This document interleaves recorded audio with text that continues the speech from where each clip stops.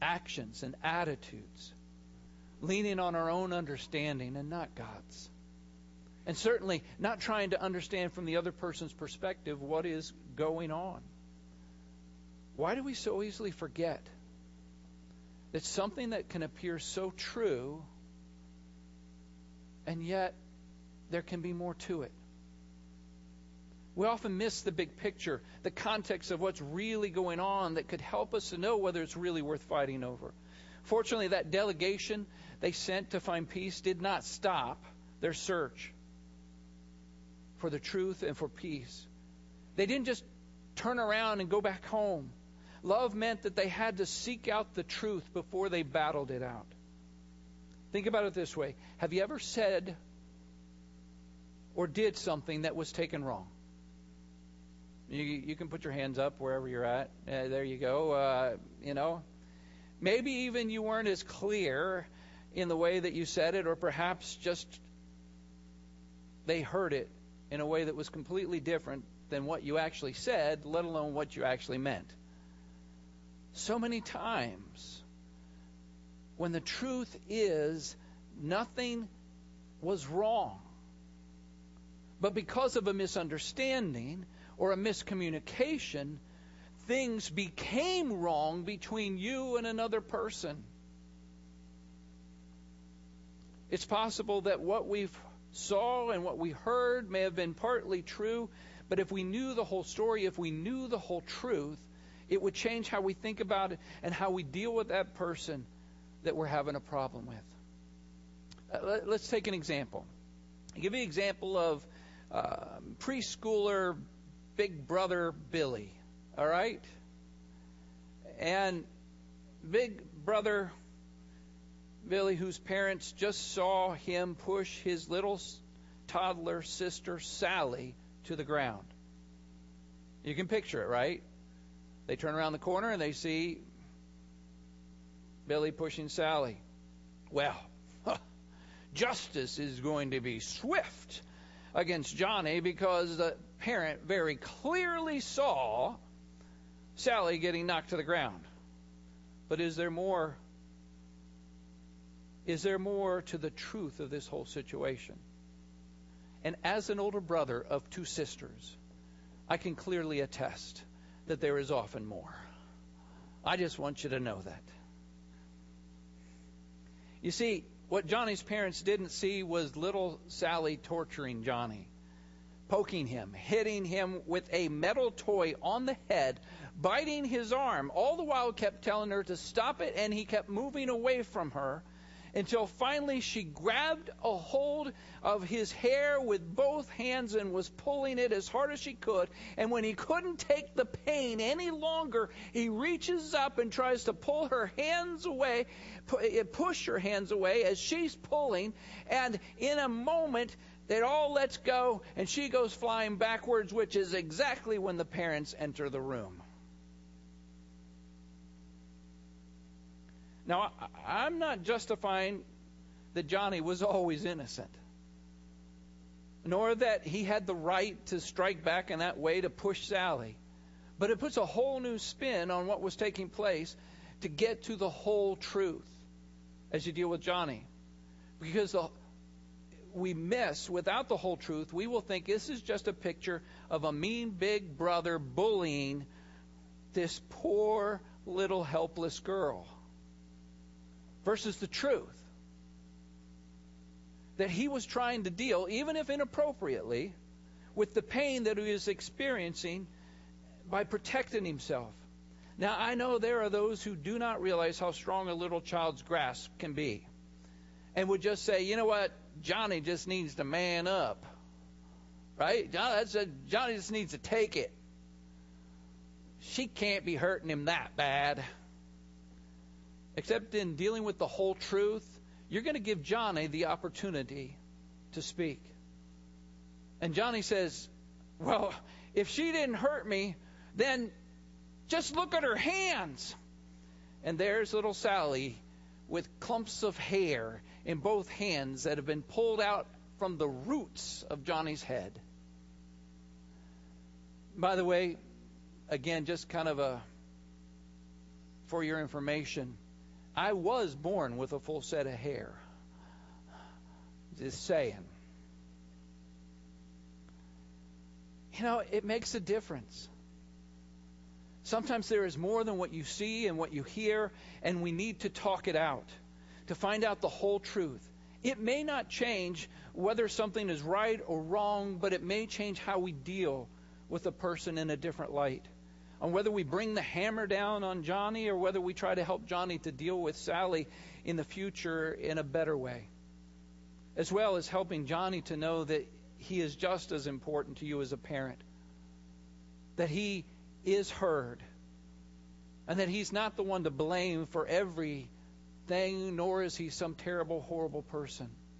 Knowing the whole truth versus what looks true helps to define the conflict. Even to decide whether it is really worth fighting about. So let's have a love that sees beyond what looks true. But also let's move on. To have a love that seeks to come through. A love that seeks to come through even in times of conflict.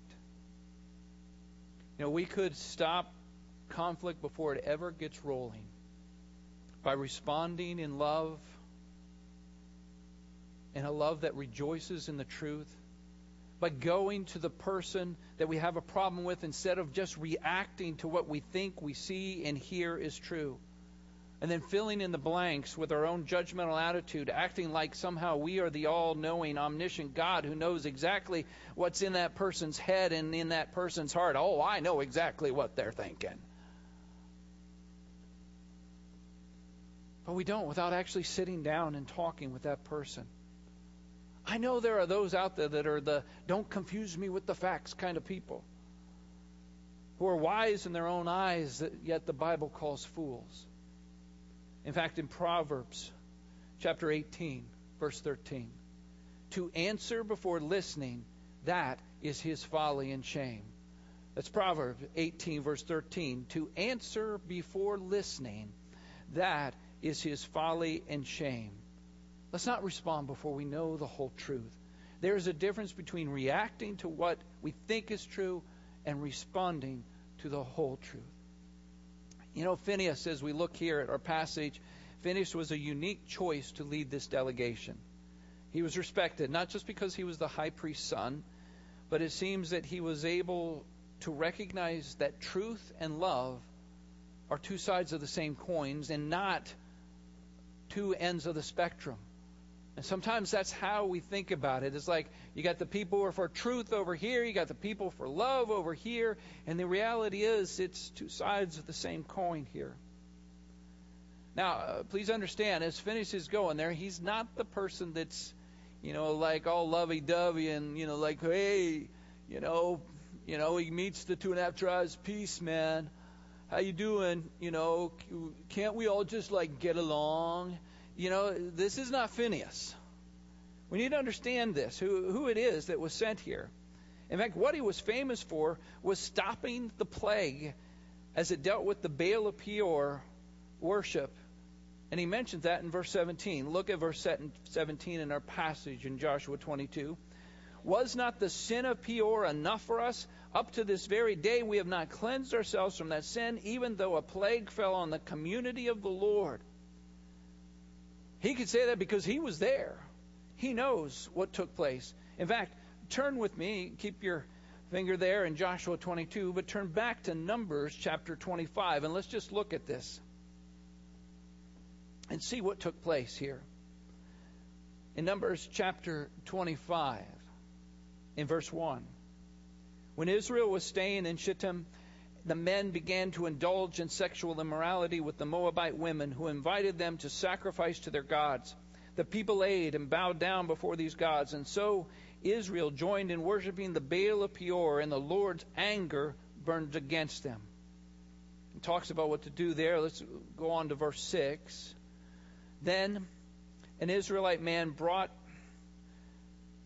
to his family a Midianite woman right before the eyes of the Lord and the whole assembly of Israel while they were weeping at the entrance to the tent of meeting. Now God had already said what to do, in case you didn't catch that. In verse 5, each of you must put to death those who are worshiping Baal of Peor. And so here we are now in verse 7.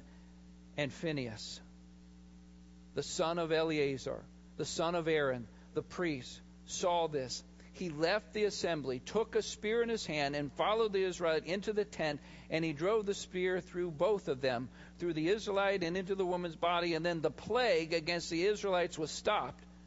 But those who died in the plague numbered 24,000.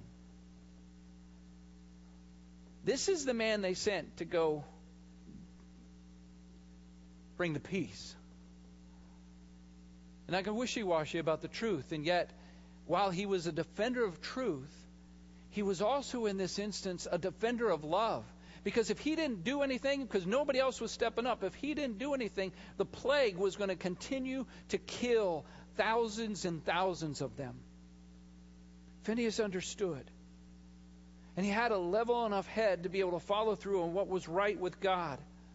The God who he knew was not just a God of righteousness, but a God of loving kindness. You see, he knew this God of love in the Old Testament, so to speak. Not that he would have had the thinking this way, but to understand that the God of love in the Old Testament is the same God of love in the New Testament. There is no difference. Look at verse 15 in our passage back in Joshua 22.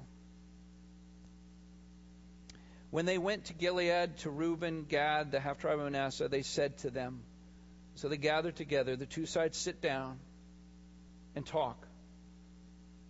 Now, as we're going to look at what's happening here, it's not a perfect example of how it should go, but it is a good example of giving it a go. It's good to follow some biblical principles as we go and talk with someone. One of those biblical principles, as it might be in this case, or at least so it seemed, would be Galatians chapter 6, verses 1 and 2. Let me read that for you. Galatians 6, verse 1 and 2. Brothers and sisters, if someone is caught in a sin, you who live by the Spirit should restore that person gently. But watch yourselves, or you may also be tempted. Carry each other's burdens, and in this way fulfill the law of Christ. Now, Phinehas and the gang weren't exactly gentle here. In fact, as we're going to read, it's kind of like taking the 2x4 up the head and saying, "What were you thinking?" That's kind of the impression I get here. That is usually not the best way to get a response that you're looking for to bring about peace. We need to not only think about what words we are using when we talk with someone, but how we are communicating with them, with the tone of voice, with our body actions. You know, if it's like you got your arms folded and a scowl on your face, I don't know if you can see that from here, but, you know, it's like, why did you do that? Why? Versus, why did you do that? Help me understand. There's a big difference there. And so the question is not, have you gone to someone that you are in conflict with, as God's word says, but how are you going to them? Not just, oh, I did it. No, how are you doing it? And someone would say, well, I went to talk to them. I did. Woo-hoo. And it didn't take long before I had heard quite enough. Of course, the first question really is then, did you go talk to them seeking the truth in love, or did you just go fight with them? What just happened? And not listen to try to hear the whole truth and understand where they're coming from. Or was the focus more on confronting and accusing them? Again, Proverbs has wisdom for us. Proverbs 18, verse 2. A fool takes no pleasure in understanding, but only in expressing his opinion. If you didn't catch that, let me repeat it. Proverbs 8, verse 2. A fool takes no pleasure in understanding, but only in expressing his opinion. It's hard to have peace talks with someone who won't listen to actually understand. We don't have to agree with them, but we need to understand. And the way that you know that you understand what they're saying is that you were able to say it right back to them. So what you're saying, and to say it in such a way that says, you got it. You got exactly. So as we listen to Phinehas and the group talk here, look at verse 16. The whole assembly of the Lord says, how could you break faith with the God of Israel like this? How could you turn away from the Lord and build yourselves an altar in rebellion against him now? Was not the sin of Peor enough for us? Up to this very day, we have not cleansed ourselves from that sin, even though a plague fell upon the whole community of the Lord. And are you now turning away from the Lord? If you rebel against the Lord today, tomorrow will be angry with the whole community of Israel. Now, somebody may be like, I'm not sure I'm hearing the love there. I mean, yeah, rebellion, but it is there. Listen to verse 19. If the land you possess is defiled, come over to the Lord's land where the Lord's tabernacle stands and share the land with us. Do not rebel against the Lord or against us by building an altar for yourselves other than the altar of the Lord your God. You see, there was a concern. And sometimes maybe they didn't say it quite the right way, but there was a concern that they were rebelling against the Lord and what that would mean for them. But in getting to the whole truth of this, you understand the whole truth of where those who would come at them were coming from was one of love. A love that really looks to see this through. And so Phinehas, what he does here in verse 19, instead of extending the sword, which they were so ready to do, instead of extending the sword, he extends an olive branch, so to speak. And he tries to give the 2.5 tribes a way out, a way to deal with this that doesn't have to involve war. As well, a way for them to be right with God and to be right with their brother Israelites. Basically, Phinehas is trying to say, hey, I get it. The land where you're at is defiled. It's not the promised land. And perhaps you feel like you're not under God's blessing because it's not holy ground where you're living across the river. But listen, building a holy altar to a holy God over there, that's not the solution. So why not come back over?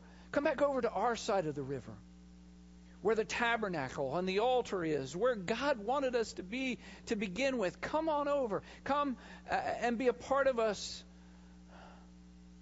because you are a part of us. Be with us. This is love. This is not just a confrontation of truth. This is a communication of love. Because it is an incredibly gracious and generous offer in the midst of the conflict, when everyone's feeling a little on edge. They're saying, come on over and join us, even though all the other tribes have already split up the land, so to speak. They've gone to their place, kind of mapped out where they're going to settle in. And yet they're saying, we are willing to make room for you here in the promised land.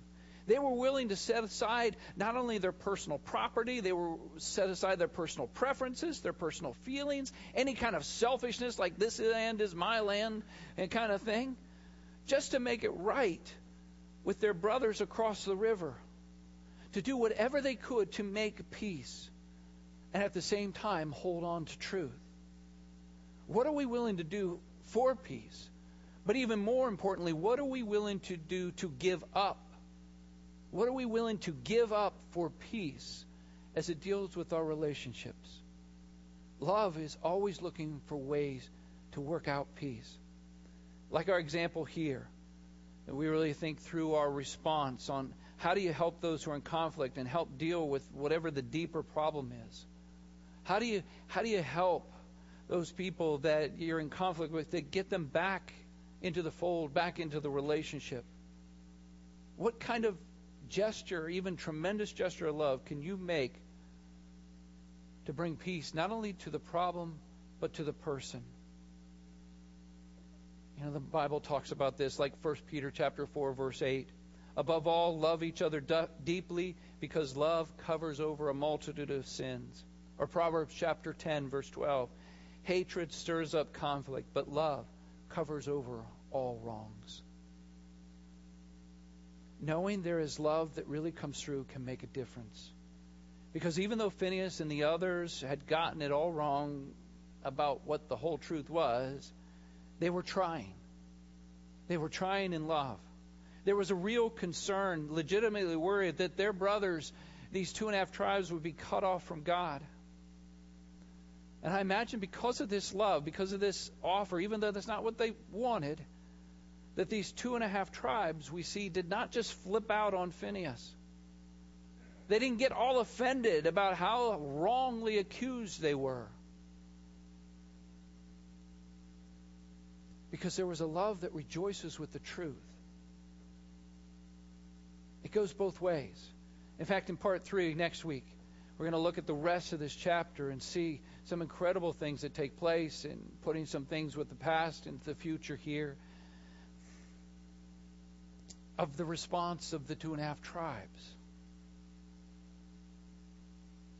But as we think this through, this is part of the key. You might be in a conflict with someone right now and trying to decide whether this is really worth fighting over. Somewhere there needs to be that sense that you both know that you care and there's love. You know what? Let me just say, because I know this happens with kids and parents so often, even teenagers. They just feel like this is totally ridiculous and my parent is some alien took their brain. I don't know. Of course, that's really not that funny because that's what parents sometimes think about their teens. I know. But the reality is, even though they seem to be just way out there and it doesn't make any sense, hear the love. And for parents, speak the love that comes in truth. So if someone comes complaining, I shouldn't say complaining. If someone comes share with you about a problem that they have with someone else, it's biblically appropriate to ask, so have you talked with them about this? Just like it says in Matthew 18. And do you know for certain what the whole truth is that you're judging them on? Have you taken the opportunity to seek peace? Peace talks with them. Do you have a love that seeks out the whole truth before battling it out? And how have you demonstrated that love? Joshua 22 is an example of people who came together in love and truth to deal with conflict. Don't be afraid. Don't be afraid of conflict. So many just kind of take the flight or put it aside. Don't be afraid. Embrace conflict as an opportunity to glorify God, but also to grow closer to one another. Let us not forget in all of this what the goal is. This is not just talking with them so that we can justify going to war against them. We don't just find out the truth so that we can feel like, hey, well, I'm on the right side. Obviously, I found out the truth, so I'm on the right side. No. I know the sermon title, in a sense, the question is this really worth fighting about? But why are we fighting? What's the goal? What's the purpose to this whole lesson to decide about whether to fight or not? Because even if it is something that was totally worth fighting about, we need to make sure that we keep in mind the goal. The goal is not to fight. That's not the end. It's not about fighting one another. Because ultimately our battles are not against flesh and blood. But ultimately our goal, if we end up having conflict with one another, should be to get to the place where we are able to live in peace with everyone as far as it depends on us, as Romans 12 says. The goal of our fight in love should be to restore and reconcile the relationship. There's a sense that any fight ultimately is a fight for peace, not for who's right and who's wrong. First, for the good of God. Second, for the good of us. So as we close, when I ask the worship team to come, and this last song, let us be reminded that no matter what is happening, in part, especially how it relates to other people, you can be set free from the ways that you have just fallen into, that same old cycle of arguing and fighting with your friends, with your family. You just kind of get sucked into that, round and around. You don't have to. You can be set free from that. You may even feel like you just kind of got no choice. You're locked down and you're trapped there. But you're not just there with maybe people you're having problems with. You are there with the Holy Spirit of God that lives within you if you know Jesus Christ as your Savior. And He has a power to set us free, to no longer be slaves to all of these things of the past and even the fighting that took place. He has the power to set us free to love, to have a love that rejoices with the truth. And even as we sing this song, whatever you may be going through at this time, may we recognize that we continue to walk by faith and not by fear. Father, lead us, guide us, Jesus, be in control. We submit to your lordship.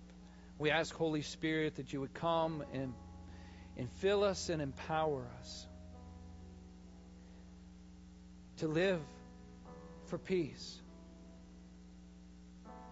Not just to keep the peace, but to make peace that still holds high truth, but also holds high love. Lord, I pray that you would really help us to think through in our times whether something is really worth fighting about, especially until we find out the whole truth. Lead us, guide us, move in us. Set us free. Set us free from the old ways of dealing with one another to something brand new. In your name we pray.